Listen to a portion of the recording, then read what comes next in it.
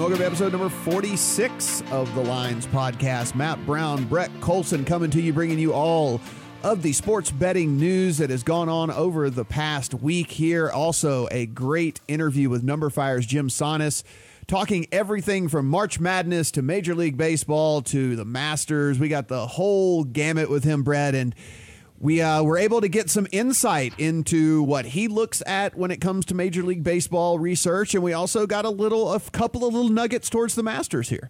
That guy knows a lot about a lot of things, including NASCAR, which is fascinating to me. Like, how do you cover all these sports and also you're also following the NASCAR race on Sunday? Jim is he's an awesome interview. A lot of insight there from him. Did you just call NASCAR a sport? Did I? Did you just call NASCAR a sport? We're gonna have to edit that out. In front of our Lord here, 2019. You just called NASCAR a sport? I think Jim would say that NASCAR is a sport. I think NASCAR is an activity. I would have to. Yeah, I'm with you. An activity? Yeah. I mean, I don't know.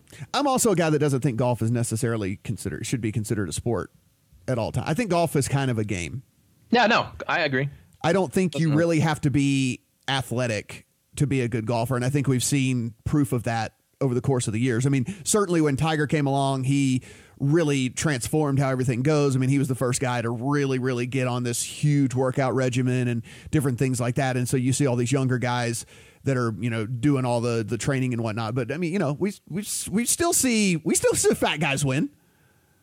So is baseball a sport? There's some fat guys in baseball too. Baseball is definitely a sport, but because everything you do basically requires athletic ability, right? I mean, like some sort of athletic ability. I think when you get to the DH guy, like once you start to get to like a Nelson Cruz who is not fast and can't play the field at all anymore, and if it wasn't such thing as a DH, he would not have a job basically in baseball. It starts to blur the line a little bit. Yeah. Starts to blur That's the line fair. just a tad. But everybody else is certainly athletes here. If you want to follow us on the Twitter machine at The Lines US, at PlayPicks US as well, you can get all of the industry news at The Lines. You get all of the picks and things like that at playpicks.com. All right, let's talk a little March Madness here, Brett. I mean, if you guys made a bracket, and I know you did, because if you're listening to this, there's zero chance you dodge not filling out at least one bracket. I have 5. How many did you end up with? 1. I just rolled the same bracket out on like 20 different contests, all in on the one, and it has not gone well.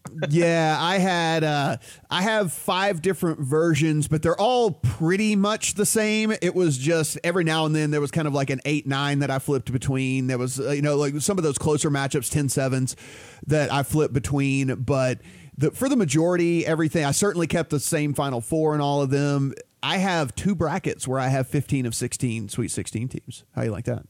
Okay, that's pretty good. And that's not surprising because you said that you were going to go full chalk, including Duke as the champion. I did. I went Chalk City, and I have 2 others where I have 14, and then I did go one that I went a little off the rails, and that one is completely dead. So I have 4 that are live and 1 that is definitely not live.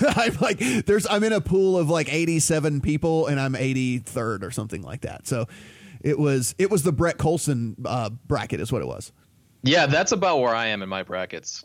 Yeah, the bottom 5%. The thing is the shame and guilt that you put over me whenever you said that I'm a chalk donkey, that I had to do it. I was like, you know what? I'll fill out one of these in Colson style, and look where it got me, Brett. Look where it got me. Come on, this never happens. We got all 4 number 1s, all 4 number 2s, all 4 number 3s advancing to the Sweet 16. What happened? What's going on here? Yeah, and I mean, they went obviously 16-0 straight up, 11-5 against the spread during the second weekend. And also, Brett, this is officially, I mean, this is not just us saying this. This is actually officially the chalkiest bracket of all time. It actually does tie one other bracket, but the average seed is 3.06, which is tied for the chalkiest bracket of all time. Typically, over the years, the average seed number is right at 4.5 here. So you can see that it is just a massive, massive difference in how chalky this one is. Yeah, not the year to pick some of the upsets. Yeah, I do still have my Final Four intact, but everything outside of that is a complete disaster. A little off topic, but how do you prefer your bracket scoring? Because I'm in one of these where you get like a massive amount of bonus points for picking an upset.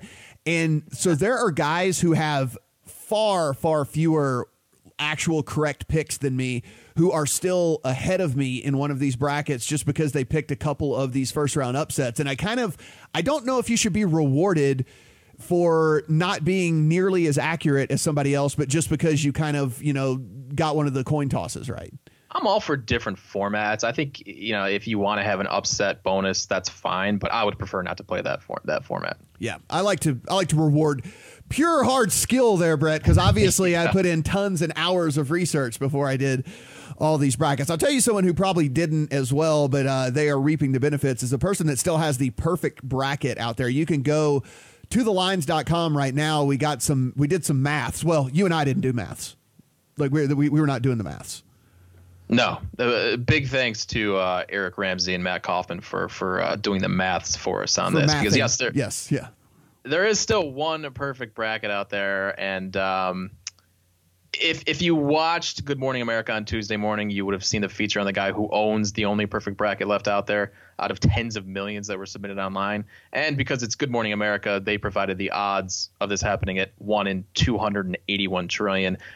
Those are not remotely close to the true odds because not every game in the NCAA tournament is a coin flip. So what we did was calculate the estimated odds of picking the perfect bracket through the first two rounds using money line odds at DraftKings Sportsbooks. And even going further, we removed the VIG on the money lines at the Sportsbook and came up with a number of 1 in 817 million of picking the perfect bracket through two rounds. Still, I mean, given the sheer number of brackets out there, this is incredibly impressive, even with all the chalk coming through. But there's still one perfect bracket live through the second round. And the weirdest thing here is, I mean, I don't know how it played out because I didn't see how the rest of his bracket goes. But I mean, with there being so much chalk, it is once we've gotten to this point, it is not out of the realm of possibility if things continued to hit chalky for him to actually have the first perfect bracket in the history of mankind. Sure. That would be super impressive. Now it gets really tough because you've got all these great. It's even more difficult now that there is all this chalk because the spreads on these games are even smaller than they might be if you had a couple upsets sneak in there. But yeah, if he finishes perfect, it would be incredibly impressive to this point. As we figured, March Madness is, and with the spreading of legalized sports betting, people were wondering how this was going to affect Las Vegas, and what we are seeing, we saw it with the Super Bowl, and I think what we're seeing here with March Madness is the answer is not really. I think at the end of the day, what we're seeing here is that as sports betting continues to expand across the United States, what we'll see is for the big events, people will still want to come to Vegas because unless you could go to Atlantic City. There is still Atlantic City where you can kind of walk, back and forth between different casinos and stuff like that. But there really isn't a place other than Vegas that offers what Vegas offers when it comes to these big sporting events. And so our friend David Purdom put out that betting handle at most of the Las Vegas sportsbooks on the first weekend of the tournament was up. And he said up nearly 20% year over the first 4 days of the tournament. That's according to the Superbook over there at the Westgate. And then the South Point reported that they were up 15% over the first 4 days of the tournament here. And Brett, this is one of the things where I think people out there who thought doom and gloom whenever it came to sports betting for Las Vegas and Nevada just in general, the experience that you get when you come here, being able to bebop back and forth between the Aria and Bellagio and Mandalay Bay and MGM and, Caesars and basically all these, the Wynn, Venetian, all these crazy properties with these massive sports books and ridiculous restaurants and all these things like that. I think the big events, Vegas will always be king. Yeah, I think you're right. And people plan around this every single year. And it's like you said, it's an experience. You don't get anything like this anywhere else. I know some of the casinos in Pennsylvania were trying a Vegas-like March Madness experience for the first time this year. I'd like to see how that all played out. But yeah, Vegas is one of a kind, especially around these big betting events. And really not surprising at all to see that it was up 20%. 15%. I mean, it continues to grow every year. I mean, I think all it's doing, it's creating interest in betting with new bettors. And then what's the mecca of sports betting? It's Las Vegas. So I mean, if anything, you might see these numbers continue to tick up, because as these states open up and you create more sports bettors, then it's a bucket list type thing to come to Vegas for the Super Bowl or come to Vegas for March Madness or whatever it might be. So yeah, I mean, it wouldn't surprise me if we see these numbers tick up for the next 5-10 years. I'm curious to see, as some of these casinos open sports books in some of these bigger states, if there is a small drop the first year in Vegas, just so people can experience it in their home state for the first time, and then it bounces back to Vegas. I think that could happen, but Vegas is never going away as the hub of these big betting events. That's never going to happen. Yeah. So one of the things that happened over at BetStars, we like to track some of these things. They send us this information, and passing it along to you is fun for us. Florida State in the first round going up against Vermont. And if you remember, there was a struggle there a little bit, Brett, for Florida State in that game. 99.07% of the money line money was on Florida State in that over at BetStars. I imagine there were some people at BetStars who were jumping up and down there for a little while whenever Vermont was hanging with Florida State. No love for the Catamounts. Yeah, and it's 99.07%. So that means there was some money coming in on that game. Yeah. Oh yeah. I mean 0.7%. So yeah, there was definitely some money coming in. It wasn't just like 3 bets. No, it was definitely not that at all. Of course, Duke getting tons of bets. When they faced off against UCF, Duke 81% of the money line and spread money. So over 80% at FanDuel was on Duke. And of course, everybody remembers how that thing finished. And I'm sure at FanDuel, they were wishing that tip would have gone in, Brett. Yeah, Duke did not do them any favors. That was, oh man.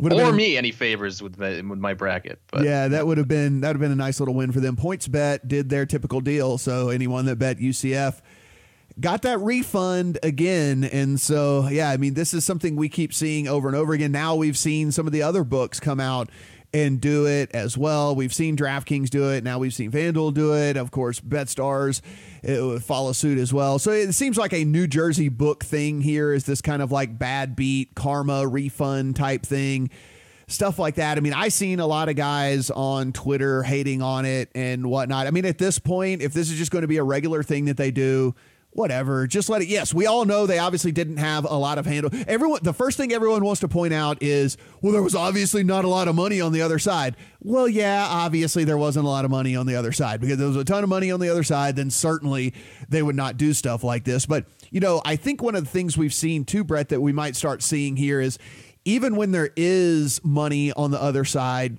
you don't actually get a refund. You basically just get like some sort of credit. I think I saw one game that went down where it wasn't like you get a refund on your bet, but they were going to give you like a $25 credit. And if they just do these little fun things, whatever, more power to them. I guess I'm kind of over it. I get it. My concern is that, like, when does this end? Like, people are people going to be expecting these? Is the casual bettor who has gotten these refunds in the past going to be expecting this forever? Because right now we're trying to educate the sports betting community in the U.S. about what sports betting is going to be, and I don't think we're not going to see this forever, right? No, I mean, again, like I think it might shift towards what I was more talking about, where it's like, oh, you had a bad beat, here's a free $10 bet or something. You know what I'm saying? Right, like something like that, where I don't think you're going to get refunds. I think it might be, okay, let's create a little goodwill. We might get some press out of it. We'll get a headline. So everybody gets a free $10 bet on the next game that they want to bet on, something like that. I get why they're doing it. It's free marketing. I mean, it really is. It's good marketing for them. So I understand why they're doing it. I'm worried about what precedent this sets long term. If you are listening to this, you are probably interested in what's going on in the NCAA tournament. So head over to the lines, head over to Play Picks. There are articles up on the Sweet 16, looking at odds, looking at picks, looking at things like that. Some commentary from Matt Peralt as well with a couple of picks. He'll have Thursday picks as well as Friday picks in some videos as well. So be sure and take a look at those. As we talked about at the top of the show, we were able to catch up with Jim Sannes from Numberfire, talked a ton of different things when it comes to not only fantasy but sports betting as well. So let's hear what Jim had to say. Now joining us on the podcast, Jim Sannes. He's a senior writer and analyst for Numberfire 2018 Fantasy Sports Writer Association Football Writer of the Year, and pretty much a jack of all trades, covering everything you would think of: baseball, basketball, golf, March Madness, whatever it might be. Jim, thanks for joining us here, man. Absolutely. Thank you for having me on. I appreciate it. And it's definitely fun to be busy all times of year, I guess, is the way I'd put it. Yeah, I mean, it is a very, very busy time of the year for all of us here in sports. We have so many different things colliding. What is your main focus right now at Numberfire? Right now it's baseball, because we have baseball coming up. Opening day is on Thursday. So first DFS podcast of the year is tomorrow, actually, or Wednesday, I guess, when this is being posted. So DFS baseball is the main focus, but also got the Masters coming up. I'm into NASCAR too. So a lot of stuff overlapping this time of year, which definitely makes it fun for sure. So let's start with baseball, since we're so close to the start of the season. What does your off-season Major League Baseball research consist of? When do you really start digging into baseball? The problem with doing football is that it kind of pushes back when I can start my research. So I think once the regular season is done for football, I can kind of dive in. And basically what I do is just try to research each player, because when I'm building my rankings, my season-long rankings, I don't want to do them without knowing what happened for a guy that year, how he changed, stuff like that. So basically, once we get to the playoffs for football, then I kind of go through each guy who may be fantasy relevant that year and try to decide, okay, what do I think of this guy going into 2019? What are some things I want to watch for in spring training? And then once we get to spring, just checking box scores, seeing which guys may be striking out too much, guys who are getting strikeouts as pitchers, and trying to focus on just the key stats, strikeout rate, walk rate, that can be a little bit sticky based on spring stats. What's your process look like? If I'm looking for if I'm a bettor and I'm looking for some values on futures bets in February and early March, where should I be looking for this stuff on analytics and metrics and the type of stuff you're looking for? Yeah, it really is strikeout rate. I mean, if you're looking at spring stats, I think for pitchers, you can glean quite a bit by looking at spring stats, because strikeout rates stabilize really quickly. And so when you look at pitchers in spring training, if you want to place a Cy Young bet, I would look at their strikeout rates. If there is a guy who is not getting a lot of strikeouts in the spring, he's probably not going to be the best bet to nail a Cy Young award. But you look at this year, I mean, Justin Verlander has just gone nuts this spring, and he went nuts at the end of last year too. He started using his curveball a bit more. So that has my attention, I think, is the way I would say it. If you see a guy popping up in the spring with a lot of strikeouts, I would dig in deeper to that. As far as the team-wide goes, look at injuries. The Cleveland, they have pretty short odds. I think they're plus 1,100 to win the World Series, but Francisco Lindor already banged up, Jose Ramirez is banged up, and they're a pretty thin roster. So injuries are a big key for me as from a team-wide perspective when it comes to the spring. So looking at some of these teams here that everybody's obviously high on, we got the Yankees and Red Sox and Astros and Dodgers and Phillies, of course, and everyone's, all over those teams. Are there any teams that are kind of sitting out there that maybe you're higher on than everybody else, that's kind of maybe lying in the weeds out there, if you will?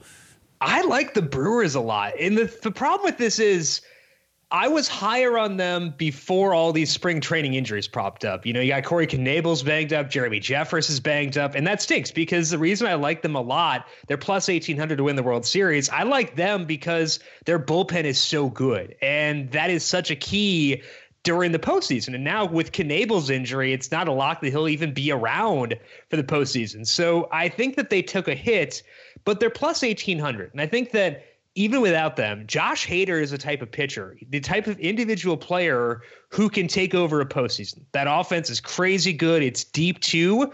Behind just Christian Yelich, you got, Travis Shaw, Mike Moustakas. I love both those guys to be huge this year. So I kind of think the Brewers at plus 1,800 are fun. I also don't mind the Rockies at plus 2,800 to win the World Series, because it's weird to talk about the Rockies about this, but their pitching is good.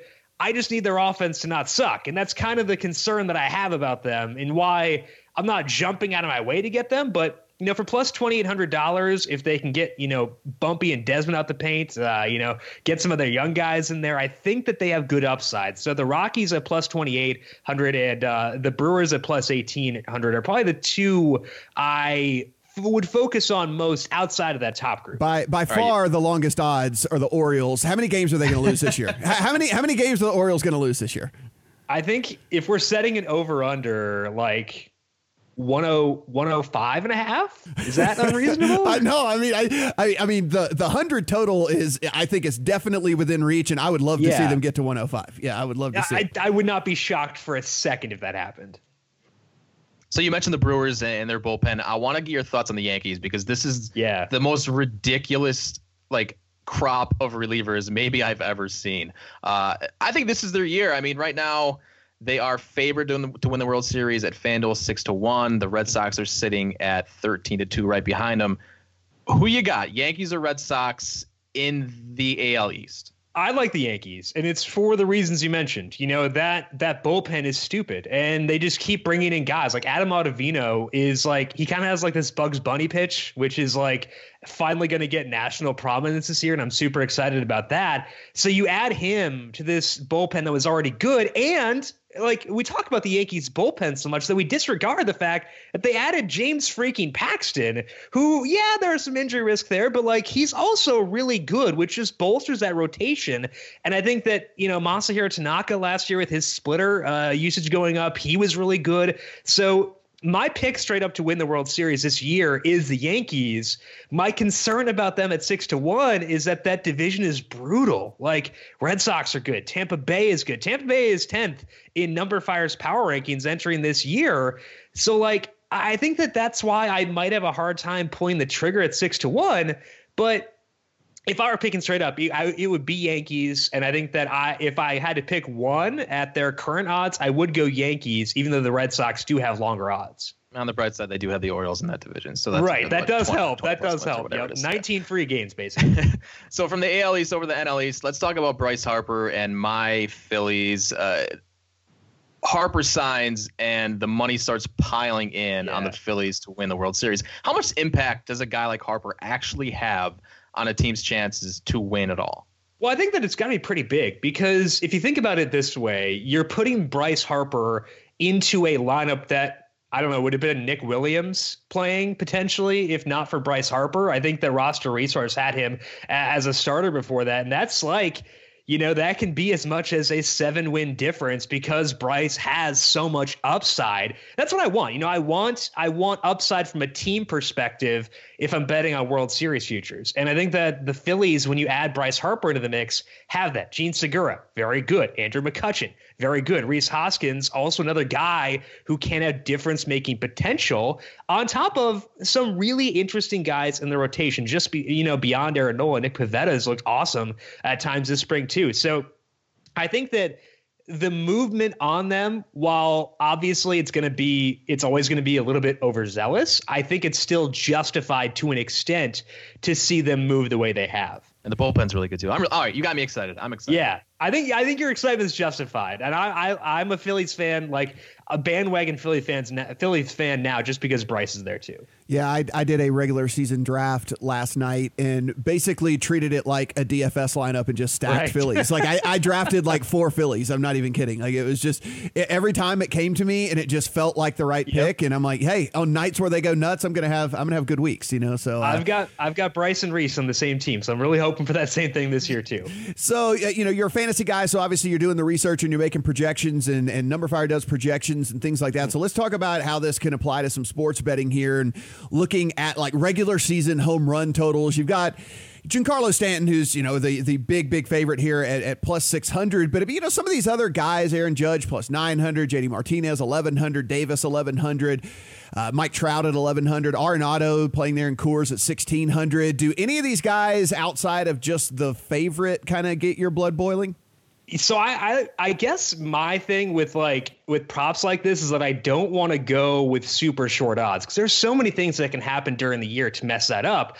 So I just kind of want to go for long balls. And part of my process when going with a home run total is I want guys who are going to be on the field every day. And part of that is defense, which is why Nolan Arenado is going to be so short. But a guy at 70-1 who's going to play every day and has a lot of power is Matt Chapman. And I think that he's really intriguing, because Matt Chapman, He has his warts as a hitter, but you're going to get power. He had offseason surgeries. He had 2 of them, actually, and I was concerned about that. But over in Japan, he popped a dinger there. I think he had a double, too, so looked really good there. 24 home runs for Matt Chapman last year, but he was playing through injuries. He had a 43% hard hit rate. His fly ball rate was 39%. So the dude's going to hit some home runs. The park is not good, but he's going to play every day. So Matt Chapman's interesting. Chris Bryant is 70-1 too. He had injuries last year. And if you look at him before the injuries racked up, his strikeout rate was actually down 2 percentage points from where it was the year before. So I expect a big bounce back from Chris Bryant. So they're both 70-1. Nelson Cruz is, I think, 30-1 for there. And I think that with him being the DH, getting a park factor upgrade, going to Minnesota in the hot and humid weather during the summer, I think Chapman, Bryant, and Cruz would be the guys I would like most there.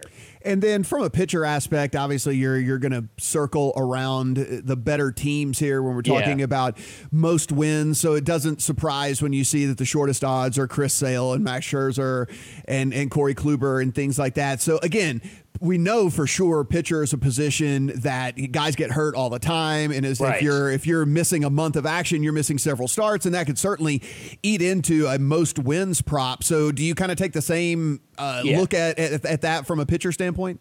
Definitely has to be. And I think that you just have to, because I think that if you're talking about betting over unders, you're going to bet the under most of the time because guys can get hurt and that ruins everything. But so I think that's why I want to go longer. I think if you want to go for someone here who is not as long, Garrett Cole is at 30-1, and he's on a great team. Got the Astros there. Carlos Correa's healthy again. George Springer healthy, it sounds like. Last year, Garrett Cole had a 2.91 skill interactive ERA with a 35% strikeout rate.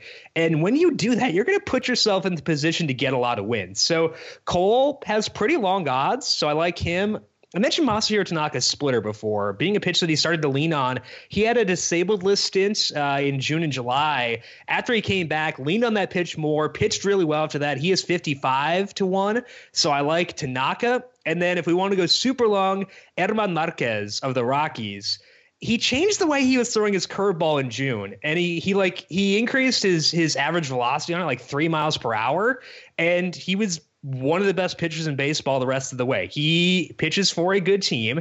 You don't have to worry about the park when you're talking about wins, because the Rockies get to benefit from that in the same game as well. So 80-1 for Herman Marquez, I think, is a number I'd be very intrigued by. Yeah, I like that. If you like the Rockies, you got to correlate it with their top pitcher, right? Absolutely. And he is their top pitcher by a pretty wide margin, I would say. And of course, the Bryce Harper news, there's going to be Bryce Harper props. Season total for home runs, 33.5. You're actually getting plus money if you take the under. Go ahead and break Brett's heart and say the under here. Yeah, I mean, the question for Bryce will be, is he healthy? And he plays so hard that's always going to be a concern for him. And so I think that's why, the logical part of me wants to go under. And I mentioned I tend to, go under on these things because he has had health risks in the past. But if you give me a guarantee of 145 games for Bryce, he would probably smash the over on that, because, you look at him, he gets a big park factor upgrade going to Philadelphia from Washington. Last year, he had a 42% hard hit rate and a 38% fly ball rate. He had 34 home runs that year while playing in a lesser park. He had 42 home runs in 2015 when he played 150 games. So if you can just guarantee me health, I would take over 35 for Bryce in this new park. It's just a kind of concern about, will he be healthy? I think if you look at the major projection systems, they all project him to go over. Number Fire has him at 35 home runs. So if you guarantee health, he's going to go over. It's just so hard to guarantee health for someone who has had an injury history in the past. I don't care about that for season long. I'm going to draft Bryce no matter where I'm talking. But for a betting thing, it is going to at least scare me a little bit. You hear that, Brett? That's an under. That's an under right there. That's an undertake, my friend. I get it. The logical thinker, like Jim said, the logical thinker in me says under because everybody's piling the over. But I've spent so much time in that park. I've seen how the wind blows out in that stadium, and it's a huge upgrade for him. Yeah. The plus money is intriguing, though. It is on the under there. That's for sure. Even money. For sure.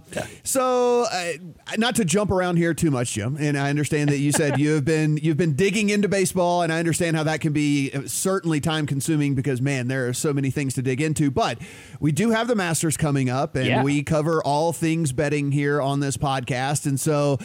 You know, I'm sure you've been paying attention to golf here. I mean, there's been some great finishes here already early in the season. Who are you kind of starting to look at there at the Masters?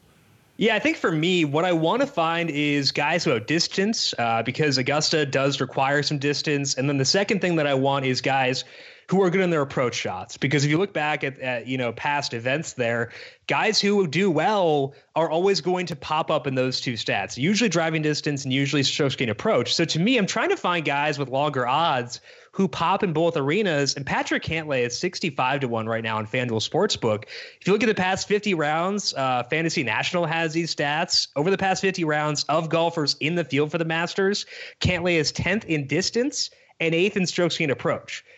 Those are really good numbers for a guy who is 65-1 to win. So I like him from that perspective. I also think this is not quite as much of a numbers thing. It's just more so I like the guy, Tony Finau. Last year, you remember he had his ankle like exploded like a day before the event. when he was doing the par 3 competition. Yeah. And he still finished 10th. Yeah, he was like, wasn't he first round leader? Yeah, we didn't talk about that because we were like, this guy blew his ankle to pieces. He's going to withdraw, and then he finishes 10th. So like Tony Finau's 46-1. I'm really tempted by that. Like, we know he can go long.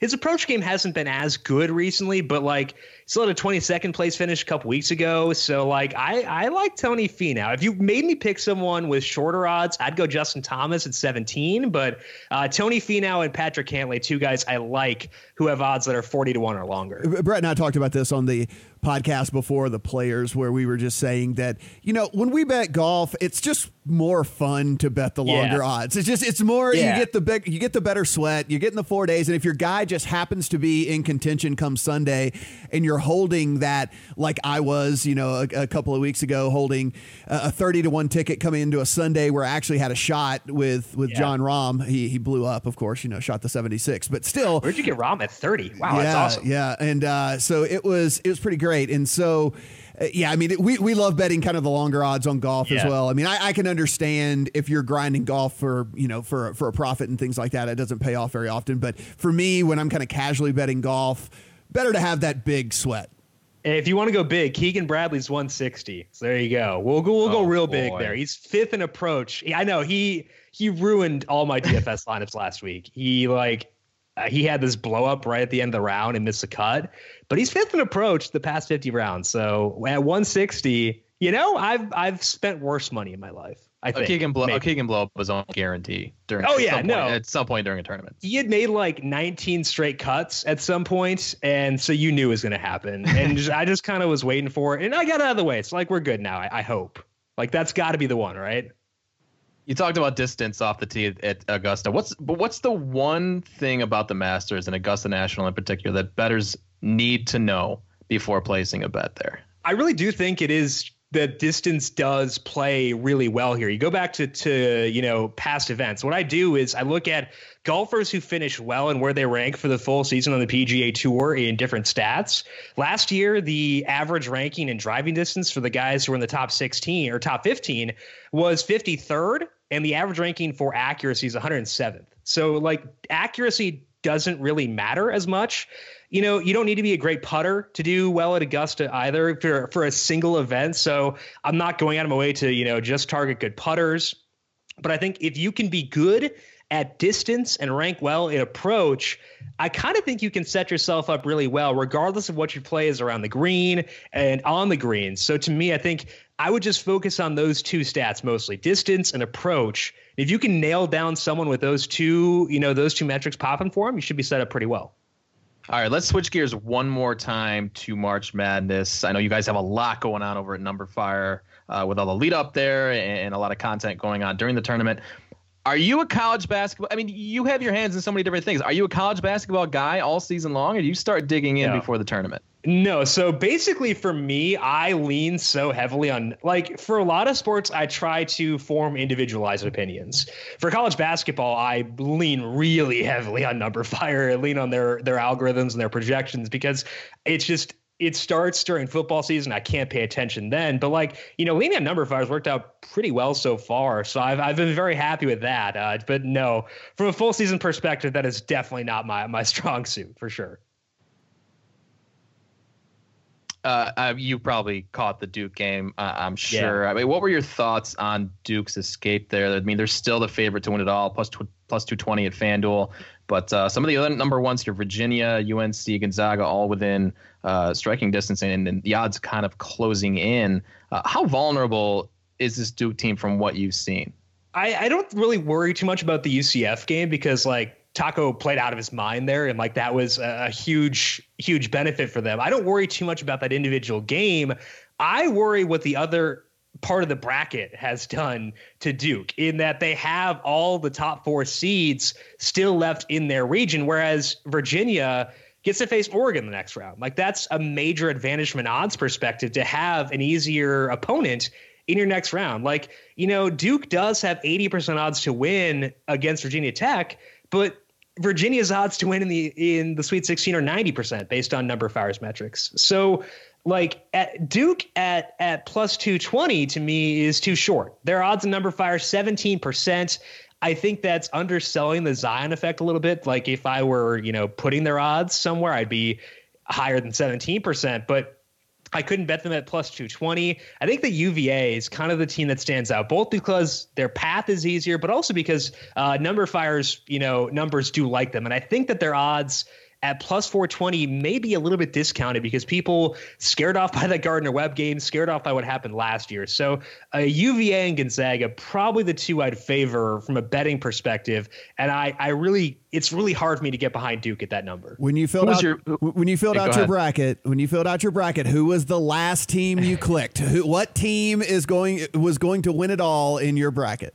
I had UVA, and I got real nervous in that first round. It was pretty tough for that first half, but once the sample got larger, they did do well. The reason I went Virginia was because I was hoping people would be scared off by what happened last year when, the health for Virginia this year is better than it was entering the tournament last year. The offense is much better.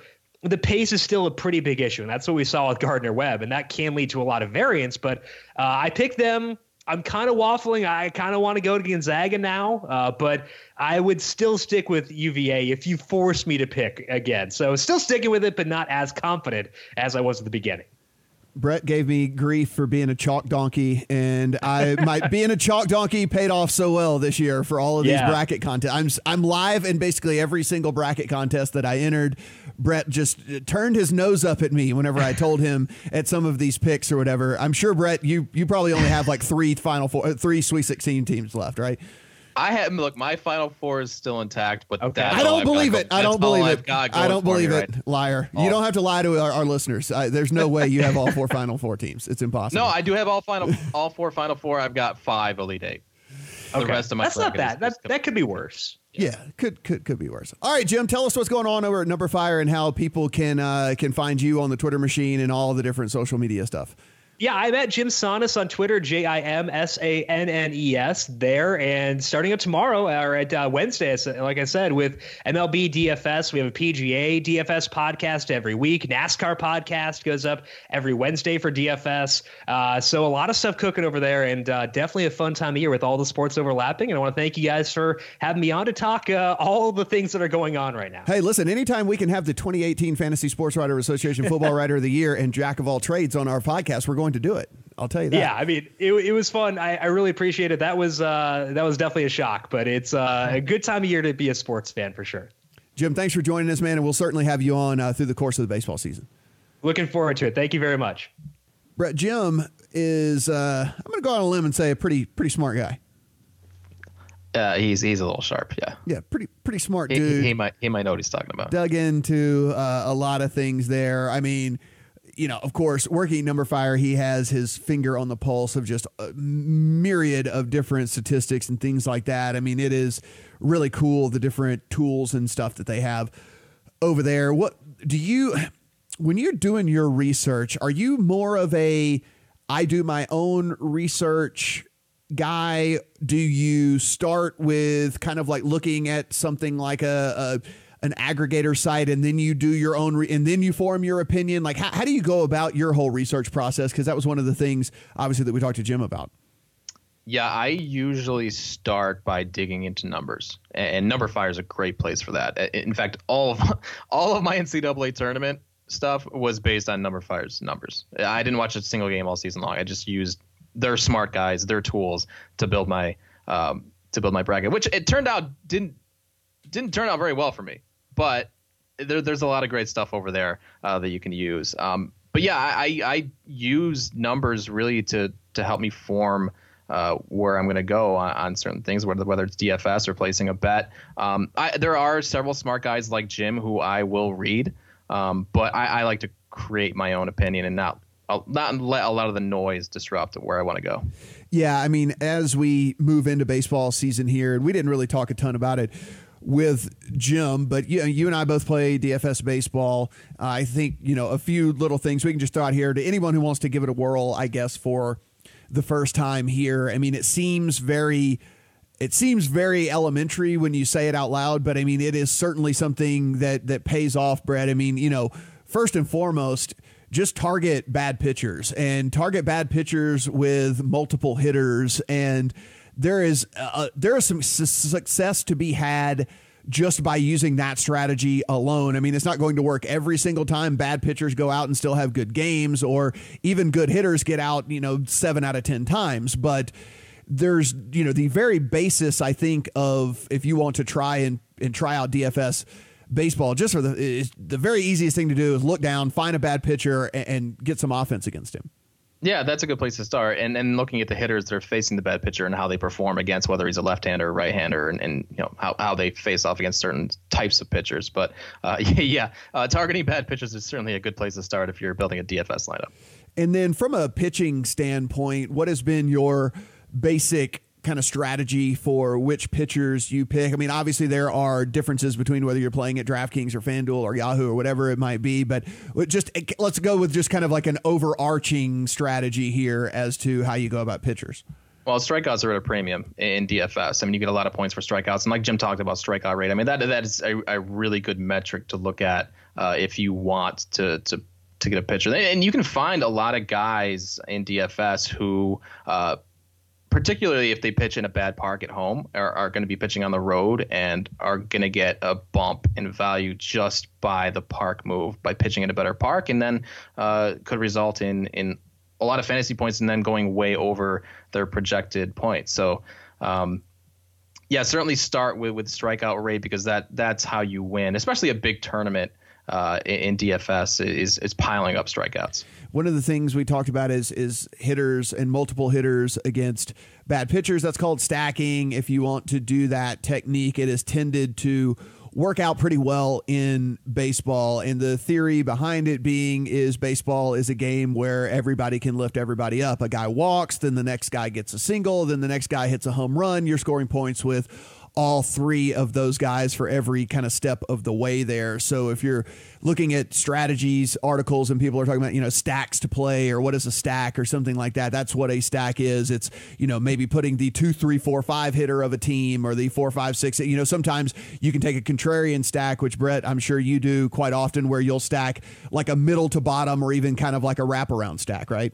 Yeah, not only that, but I look for bad lineups to stack if they are facing a bad pitcher, because they often go overlooked. And like you said, the players lift each other up, and baseball is a very high variance game. Some teams, as bad as even the Baltimore Orioles, could have a really nice game offensively this year. So, I mean, not that I'm going to be looking at the Orioles a lot, but teams that aren't looked at as offensive juggernauts are often teams I'm going to be trying to target against bad pitchers, especially in those big tournaments. Yeah.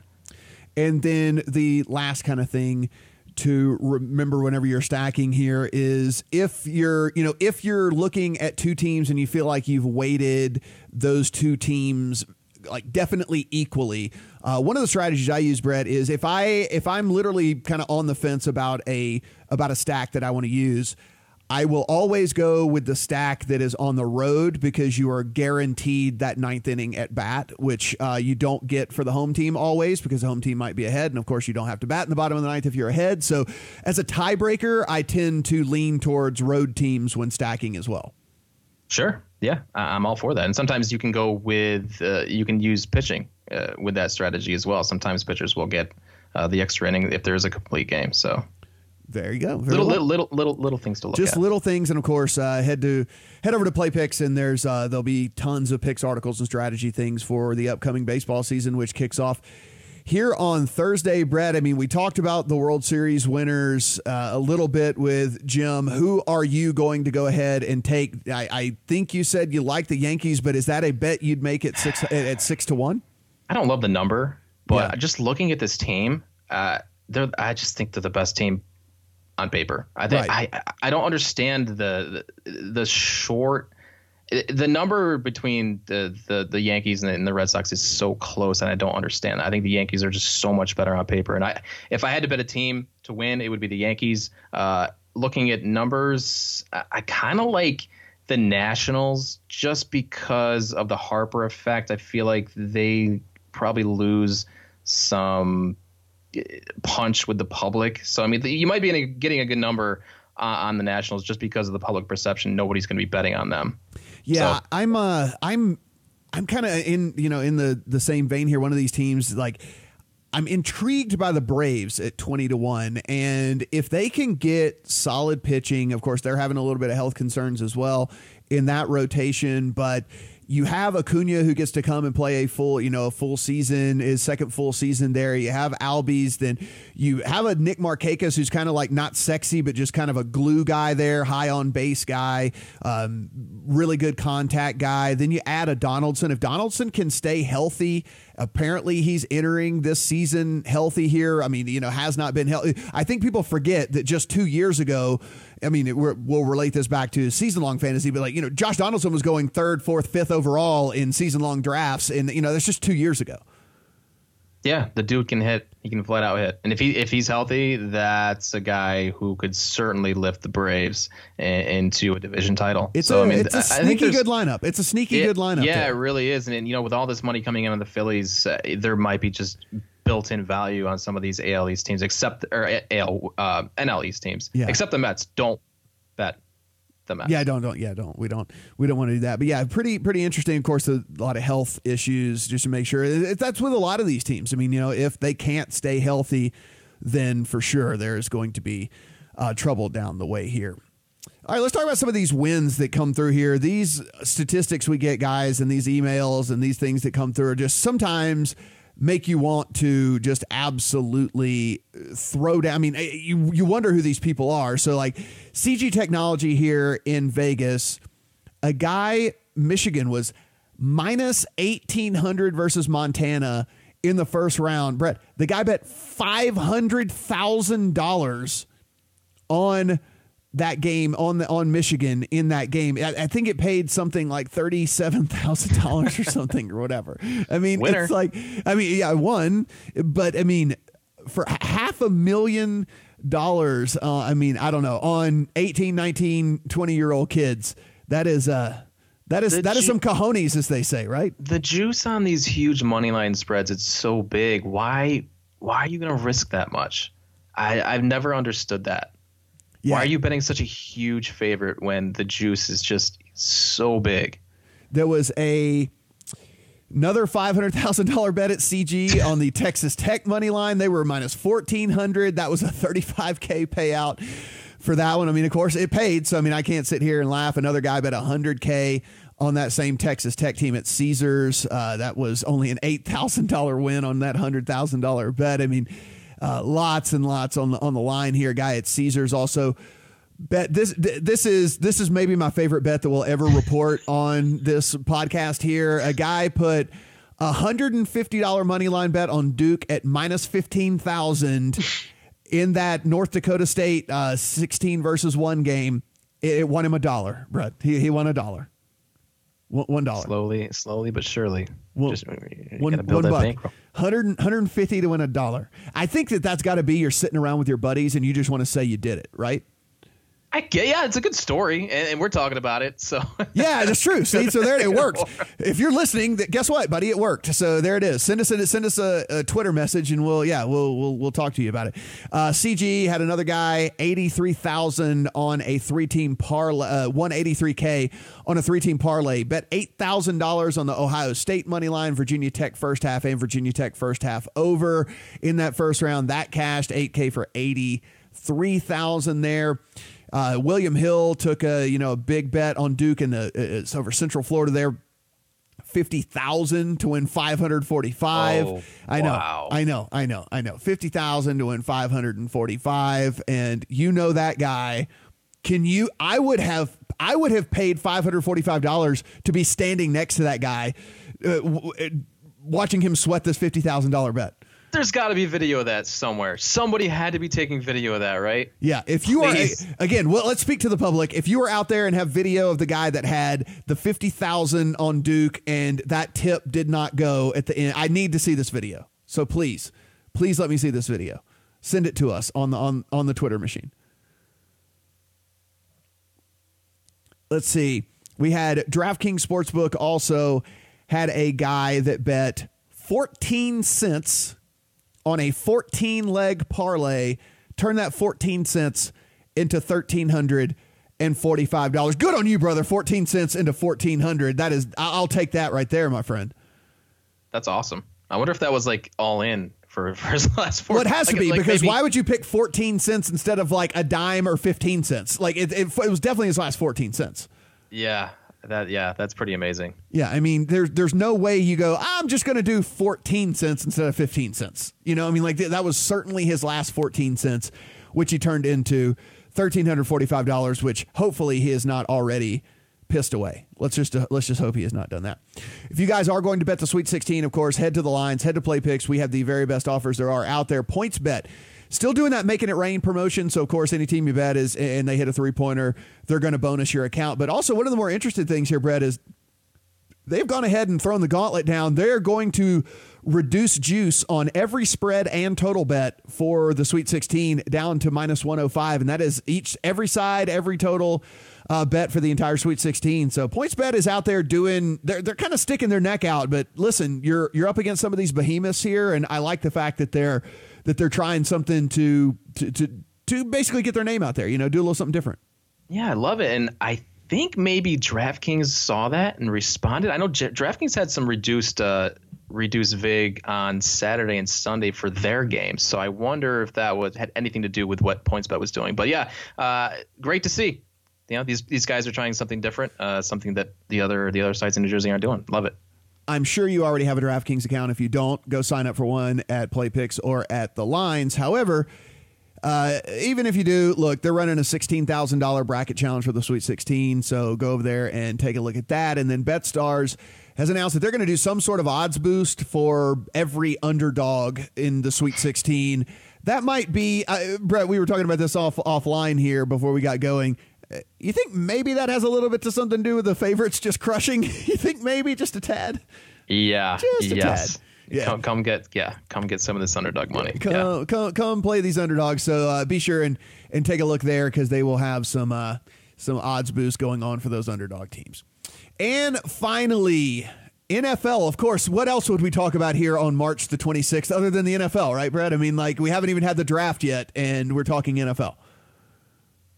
So, hey, it's a 12-month sport, man. It never stops. They have done very well, and with the advent of gambling here, I mean, it really is now going to be a 12-month news cycle. We joked about it before, but I mean, if you're going to have the books releasing the first game of the year odds on March the 26th, then yeah, this is going to be a 12-month news cycle. Get ready for it, folks, because it's just going to be the way the NFL is. They spaced it out to where the draft, free agency doesn't start until, a good bit after the Super Bowl, and then the draft doesn't happen until a good bit after free agency. So it is a 12-month news cycle, and here we have it. Packers at the Bears, -4 at FanDuel, -3.5 at DraftKings. Brett, I'm sure you've researched this and already have a strong opinion on this game. Yeah, it's a little surprising, I think, given the spectrum these two teams were on to close out the season. I thought the Bears might open at something like 4.5 or 5, but Rodgers has historically owned the Bears head-to-head, including the season opener last year on Sunday Night Football. So, I mean, look, you got a new head coach in Green Bay who I was really excited about with the Titans last year as the offensive coordinator, and then that offense was a complete disaster. So I'm curious to see how Matt LaFleur fits in with the Packers. But, yeah, I mean, the big takeaway here is that it's football season. We can already look at week 1 lines, and we're talking about it in March before the draft even starts, which is less than a month away. I'm excited about that. Yeah, it is football. It is officially football season in March. Yeah, already it is hitting us incredibly early this year. That actually hurts my brain to think about. I put in so much research before the football season starts that the fact that if this can't start early, man, come on, man, what are y'all doing to me here? You're going to ruin my brain and maybe all of my friendships and relationships and everything else. Like I don't, this is not fair. Why are you making me research a game in March? And I'm like, is this a good line? Do I need to take this line now? I mean, what the hell am I doing, Brett? It's pretty sick, isn't it? I know. Because we both thought about it already. I know. I'm a credible sicko here.